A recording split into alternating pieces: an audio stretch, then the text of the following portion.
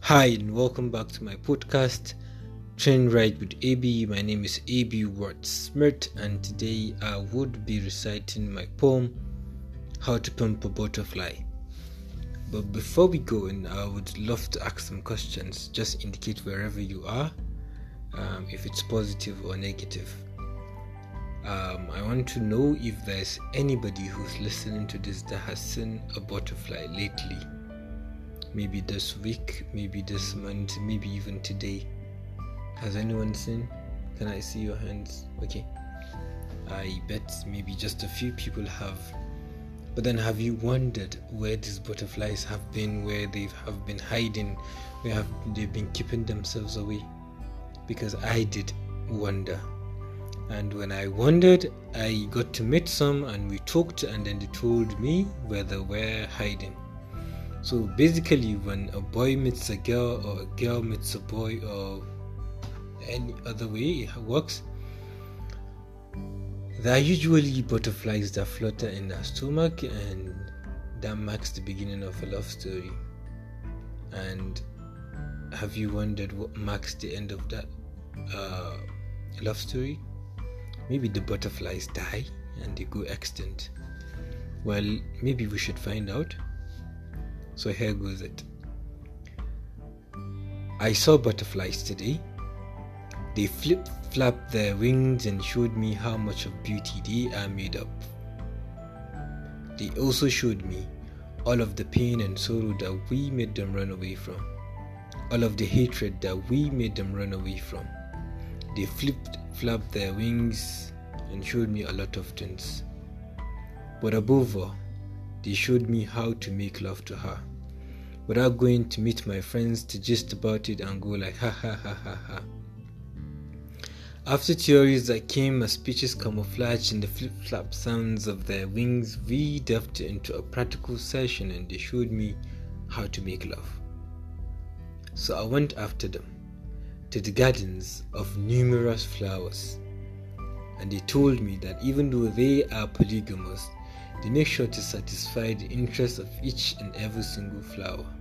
They kiss the anther and stigma of every single flowering plant they come across, romance its stem, embrace its branches in wonderful embraces, but instead of damaging these flowers and leaving them withered, they leave the garden beautiful and erroneous in uniformity. So I went down to practice what I was taught. And then I understood that to make love, you have to start by dressing her out from the attire that has been stained by fake love, insistent exes, and all forms of tattered rags she might still be dressed in. Kiss her lips in stages in a beautiful symphony. Hold her hands, tease her nose and eyelids and make it symphony. Lead her through the gates of ultimate seduction, but make sure she follows you willingly and be sure it is not an abduction. Steal her heart with her permission, then get the wheel spinning and spinning and spinning, and watch her fall for you lovingly. Never be that person who uses your hands to trace her lines and curves and not connect to it. Do a technical drawing of what you and her are together. Create cycles of love, pyramid of energy and synergy, rectangles and squares of a home, and parallelograms of things that will make others jealous. And when it is time to talk to her, tell her to show you what makes the composition of her inner cycle. For because of her love, you are diagnosed to be steadily turning into a cycle, obsessed with the art of looking at her like a book, cover to cover, and opening carefully to unveil the misery that she is. Flipping and turning the pages like it's titles from your favorite holy book. Not so sure if it's the Quran or the Bible. So you will delve into a comparative studies of her different beauty systems, about how much Arabic lettering twists in turns to bring out those perfect curves of hers, of how much Hebrew dances and come to life to breathe magic in her eyes, You will use your hands, your eyes, your thoughts, and imagination to trace her body, her soul, her mind, her heart, like the cavemen did when they left us their history. But when you do this, you will leave history. You would be a mystery, and above all, you will continually take away her misery. Thank you very much for listening.